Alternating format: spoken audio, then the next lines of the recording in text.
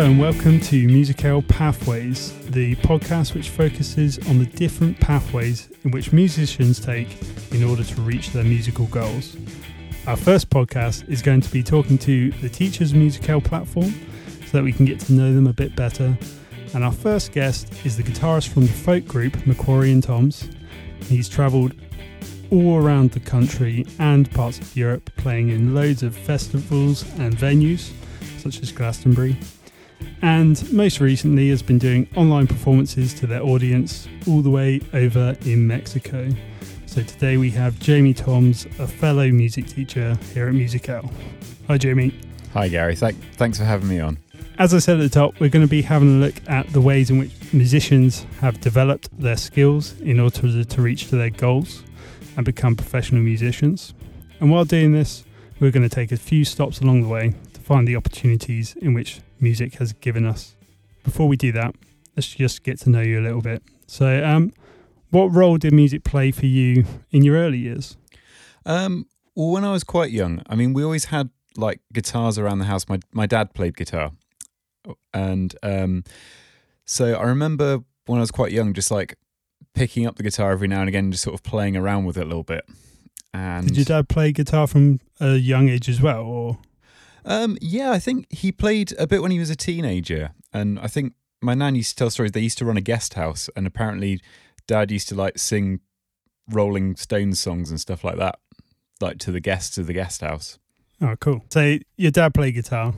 What? How did you start? So you're just playing around with his guitars in the house? Yeah, and then I think from watching like Formula One on a Sunday afternoon, I tried to work out The Chain by Fleetwood Mac, you know, because that was the intro for that. And at that point, my parents kind of came out and said, well, okay, well, maybe we should get you some guitar lessons if you enjoy it. So then I sort of took up guitar from there.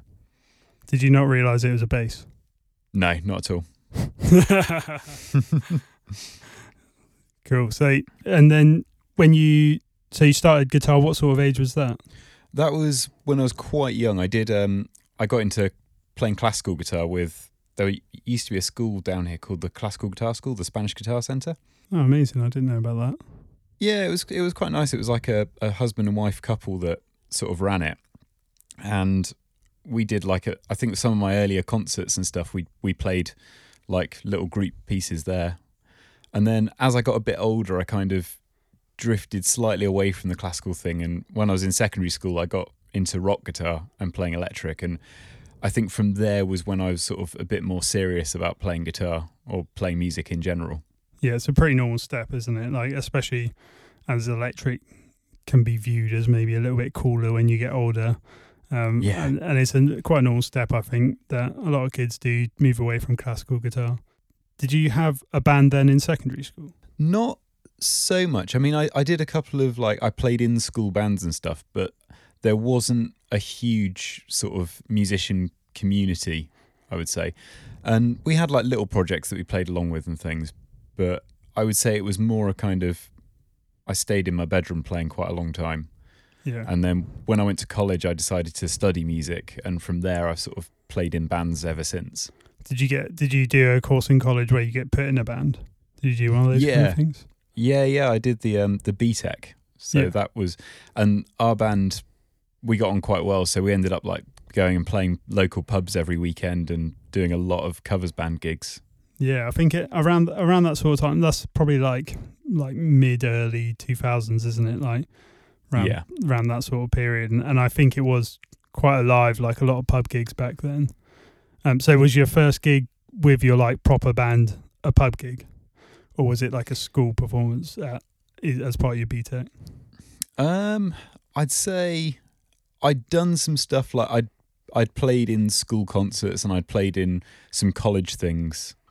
And then, yeah, I think probably pub gigs were the next sort of step for me. Yeah. And did that hook you even more? Or was that like a side part of playing music? Like, was it the performance that you liked? Or was it just a part of being in the band? To be honest, I really enjoy the thing I was really into up until started gigging was trying to like emulate the sounds that I heard on CDs and things. Like I had this really geeky poster of like amp settings to try and get classic tones of famous guitar solos and stuff. So the classic guitarist thing of all the gear. Yeah. So I was quite into that sort of thing. But then when we started gigging, I think it was just like playing loud and being out there and doing it. I really enjoyed the sort of live music side of it and just being out and playing. So how did you then make the kind of progression from kind of electric band music over to folk? When I did a degree in jazz. Cool. And I was friends with a couple of people that played gypsy jazz. Oh yeah. So I think that was my first actual gig where I played acoustic guitar, and we sort of went out and did gypsy jazz stuff. And then me and a guy called Tim played in a duo for a while, and we would go and play in like restaurants and things like that. And then a bit later on, when I did my master's in world music, I decided to study Cornish folk music as my dissertation, and I was sort of playing with some groups like that. They sort of said, "Oh, come along and play," and from there they sort of said, "Well, we're going to France and we need a guitarist. Can you come and play guitar for it?" And of course you said yes. And then from there I was sort of in the scene, so I ended up playing a load of gigs for like dance groups and things like that. Oh, that's pretty cool. So that was your kind of transition. You started on acoustic, moved away to electric, and then kind of found your way back to acoustic again. Yeah, something like that. I mean, I still enjoy playing electric, but it was just at the time a lot more acoustic gigs were coming up, so you kind of go where the gigs are, really. Yeah. No, that's awesome. That's cool. Did you find that any of that stuff that you learned back when you were learning classical came into use when you kind of came back to the acoustic again and were in that world, I guess? I think it was sort of the traditional things I'd learned, like reading music and things like that, came back in, because alongside playing the folk stuff, I was also doing sort of gigs for playing in like pit bands and things for shows. Oh, yeah. And there was a lot of sight reading in that, so I suddenly was using these skills that I'd needed before. And yeah, I came back a little bit to playing more classical type stuff as I was older, so it's sort of always been there. Yeah, that's interesting, isn't it? Because I do think reading notation gets overlooked quite quickly as soon as you move on to electric guitar. But there's actually quite a lot of jobs where being able to read notation kind of puts you ahead of some of the others, isn't there? Yeah, definitely. And when I started the jazz degree, the guitar teacher on the course, he sort of said, "Well, I'm not going to be able to teach you jazz unless you can read music." And for the first 2 months of my guitar lessons, we just sat and did sight reading practice and working on reading until my skill was up enough to be able to sort of carry on with the learning. Yeah. I think that was quite a steep learning curve for me. Yeah, I think I had a very similar thing in that I think I learned a bit of kind of base sight reading as part of my exams for my grades, and then beyond that kind of didn't actually take it into any practicality until I actually needed it, and then it was a bit of a hard rush to get those skills back into my head. I would just remember weeks of reading, which I know like I probably could have avoided if I had remembered what I'd done all the way back at the beginning. So you don't realise how important it is as a skill until you actually need it, do you? No, I think especially if you're trying to be a professional musician, you know, actually dots do appear more than you'd think, even if you're on an electric instrument. You know, a lot of people think just because you're on an electric guitar or an electric bass that they're not going to pop up, but I've been given sheets of music for tuba and told to play it on a bass before, so it definitely crops out. So when did you start with Stuart McQuarrie? So yeah, from sort of playing around the Cornish folk scene for a bit, Stu and I ended up playing for a dance group. So there were like people that danced and we were the band that played the tunes. And we kind of got on really well and decided it'd be fun to do some more playing like that. So we kind of went aside and worked on a duo set. What sort of time was this? Like, this was a few years ago now, probably about 5 or 6 years ago. Okay, so relatively recently then, not yeah, super and long we time. both done a lot of other stuff before that, but just not really in the same group. Yeah, that's cool. And we were both kind of really keen to explore a bit more sort of technology and pedal boards and seeing if we could bring more sort of electric stuff into an acoustic duo and just try and make it sound as big as possible, really. Yeah, which I think is actually quite a big thing in a lot of folk music nowadays, isn't it? Like modern folk is trying to kind of step away from the tradition a little bit in the sound, but still keeping the kind of ethics there, isn't it? Yeah, definitely. And I think for me, like bringing in the bass pedal really sort of opened up a lot of sound for us. It saves you having to employ a bass player. It was largely that kind of thing. It was kind of out of practicality of like if there's only two of you can travel quicker and it's cheaper. So I've got this this pedal which just takes the lowest two strings of the guitar and puts them down an octave. Yeah. And then you can fade it in and out as you play. So it kind of, yeah. Super useful. A load of guys use that kind of stuff, don't they? I'm trying to think, is it Newton Faulkner uses that as well, doesn't he, on his low strings? Yeah, I think so. And a lot of the like Irish trad guys are using it nowadays. So oh, cool. Yeah, it's good. So what's the kind of what's your biggest and best performance you've done, or are they the same thing? Are they different things? Oh, I don't know. I think some of the biggest performances for me aren't the most exciting, because when it's a really big performance, you've really worked for it and you've really rehearsed it and it goes well. And I think that's that's a great thing. And we've played in, I think one of my biggest gigs would probably be, I played at a festival with a singer as a duet, and we played as part of a stadium show. Oh, cool. Yeah. So it was like, playing to several thousand people, and we had 2 minutes and 27 seconds to perform the piece, and then there was 15 seconds of applause, and then we had to leave. That sounds about right for these big gigs. Yeah, I think they'll probably surprise some kind of younger people who probably think that those big gigs are like the not be all and end all, but like a kind of end goal for a lot of musicians is to play on a big stage in front of thousands of people. And I agree that actually when you get there, it's not that it's not a bad gig. It's not bad in any way, but it's not as it's not necessarily your best gig you've ever done just because you're in front of 1 million people. No, I think my favourite ones. We do this festival in Brittany, and there's like a couple of different stages that you can play, and there's the sort of Cornish tent. There's a Cornish tent in Brittany. Yeah. Well, it's an inter-Celtic festival, so it's all of the nations go, and they all have like their different areas and things like that. And yeah, so it's like probably one of the smallest stages, and it's outdoor, and it's in the middle of the summer. And I think my favourite one was just we played on this Cornish stage, and we joked about having a riot barrier, and we'd all laughed about that. But yeah, we were doing this really late night thing. There was a lot of drunk people turned up and started having a good time. And I think that gig held the record for the most amount of outdoor furniture that got broken during a gig. And then the stage got mobbed by people dressed as unicorns that came on to dance. I mean, it sounds so folk. And there was like crowd surfing, and it was just utter destruction. Just chaos. And that was the best gig, to be honest, because we were just really close to the audience. Everyone was having fun. And then the next day they put up a crash barrier for us. So, it all goes well. It is that. It's that kind of the energy, isn't it, of a live gig that makes it a good one. Yeah, and I think you can lose some of that energy in a bigger gig. Whereas I really like the ones where you're just in it and you feel like you're part of it with everybody else that's enjoying your music.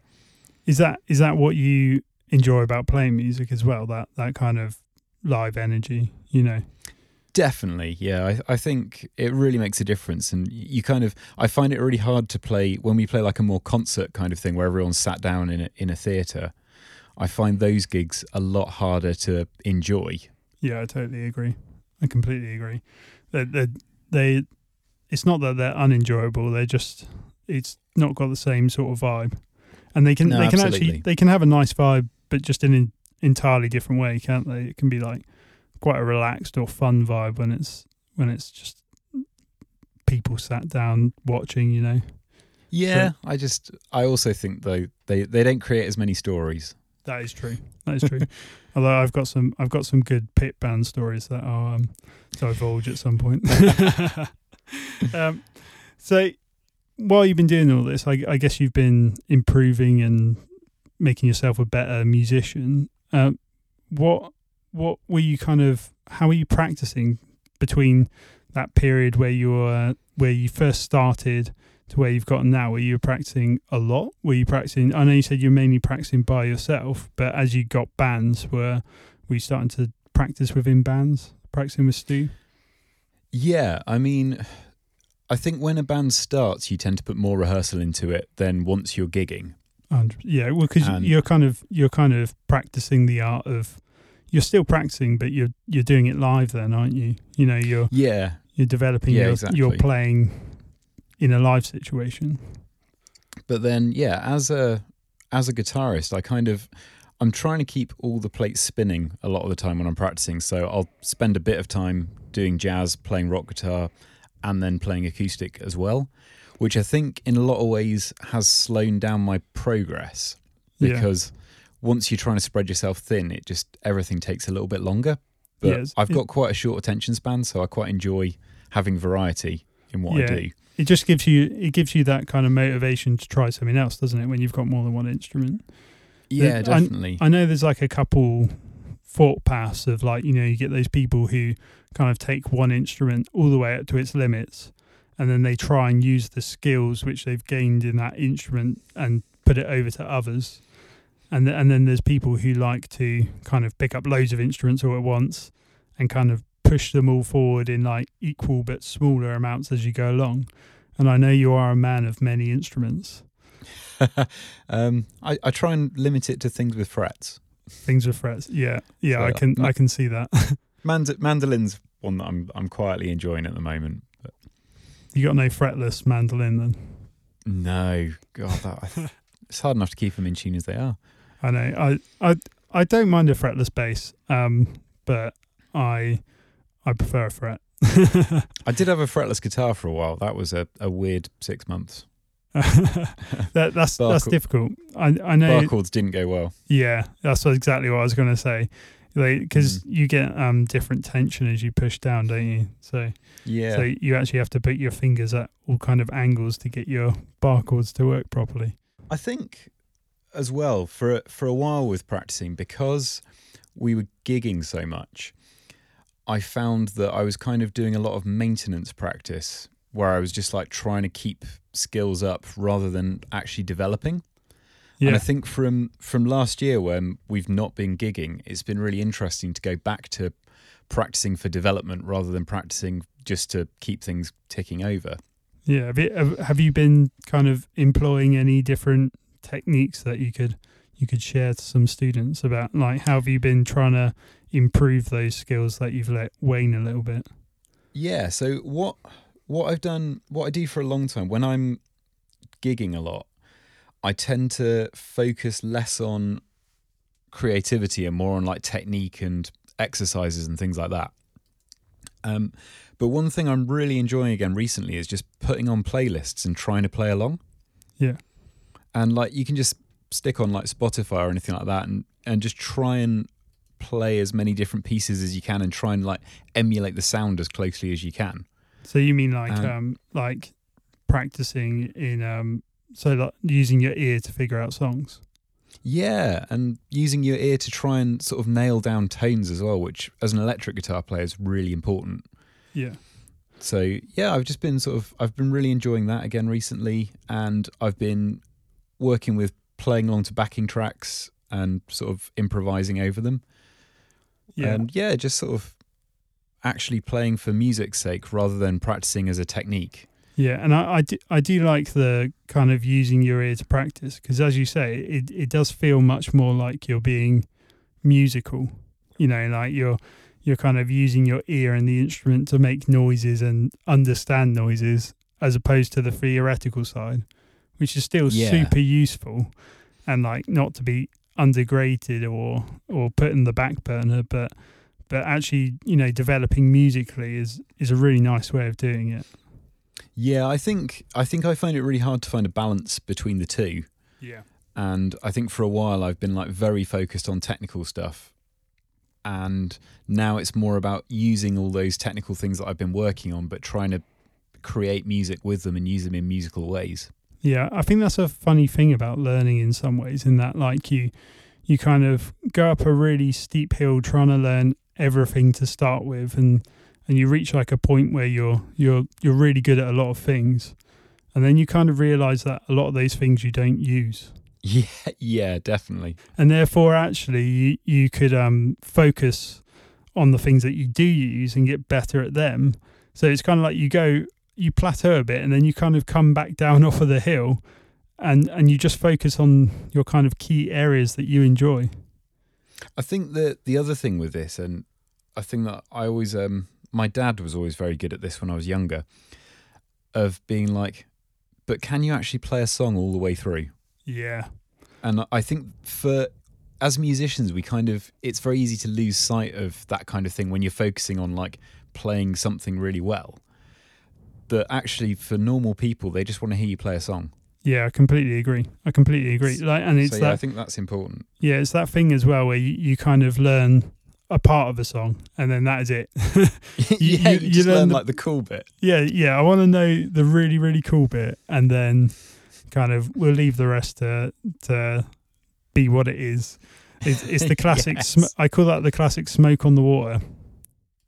Yeah. Everyone can play Smoke on the Water up until it changes. Just the very first riff. That is it. That's all we need. So that kind of gets us to our last question, really, and it probably won't be our last question because we'll meander around it a bit like we have. But actually, I was going to add one more tip for students that I did think of. Go on. And that was, I think it's really important to have a couple of clean jokes or about a minute and a half of talking that you can do to an audience. That is a super good tip, actually. Because you never know when someone's going to break a string or when something's going to go wrong on stage. And if you've got about a minute of filler that you can just do to an audience without a mic, without an instrument, I think that's like a really essential thing. That's like a a musician's skill, isn't it? Definitely. If you can be on stage and be comfortable and be willing to like not be a guitarist for that 10 minutes or whatever it might be, you can keep a crowd going, and there will always be disasters on stage. I don't think I've ever done a gig without something happening.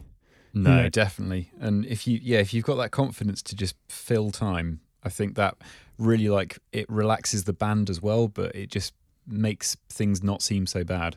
Yeah, and people don't notice. People don't notice if something's gone wrong if you look like you're doing what you're meant to be doing, you know? Yeah. No, that's a great tip. That is a really good tip. And that probably goes to actually developing and practicing your persona as a musician. Yeah, I think that's really overlooked. I think that's a really important skill. And it's still a musical skill, like to me, especially I think, like your kind of musical persona, you know, think loads of great people have musical personas, I guess, on stage, but I think most great performers have developed that. Yeah, and it just makes people connect to you. You know, if they turn up and they know who they're seeing straight away, then you know, it just makes that whole performance a lot nicer for everyone involved. Yeah, absolutely. I think that's a great tip. And like I said, especially for gigging musicians, it's a massive tip. So we'll go to that last question. That last question really just rounds up and kind of goes back to the beginning, in that I want to know how music now affects you as an adult. So at the beginning we talked about in your early years how you kind of learnt for your dad, and it was always around you as a child, but now you're not living with your dad. So how's music around you as an adult? I think I've been enjoying it more again. Yeah. I think there was definitely a time, maybe a couple of years ago, where I was starting to feel a bit burnt out from just sort of always being out gigging. I think that's the thing that probably gets overlooked by a lot of people as well. Like when you're a musician, it's relentless. Yeah, when you're playing a lot of gigs, and in reality, even if you try and change up your set, you're still probably playing a lot of the same songs over and over again for a year. It can wear on you a bit. But I think a lot of people over this last year have kind of gotten back into listening. Yeah, I think it's not that you don't enjoy what you're doing anymore. It's just, like if you do anything for too long, it just starts to grind on you a little bit. And I've actually quite enjoyed just having a break from live performance and just spend a bit of time exploring and experimenting with music again and listening to things that I might not have listened to before. Yeah. What's on the listening? Have you got a record player, Jamie? Have you got a record player? I do have a record player. I knew you'd have a record player. What's I was spinning on the top. When I was younger, I worked in Tesco's, and there was this guy that came in, and he found out that I was a jazz student, and he actually had like this old record collection, and each week he would come in like as a regular customer, and he'd bring me a record. That's amazing. Like every week, and he'd tell me like a little bit about it. Yeah. I've got this collection of like, I think it's about 40 or 50 really cool records. That's amazing. This guy just decided he was going to teach me about jazz. That's such a cool idea. Like it was really cool. Yeah, I don't think you'd have that happen now. But that is amazing. No. That is amazing. So what's on the top there?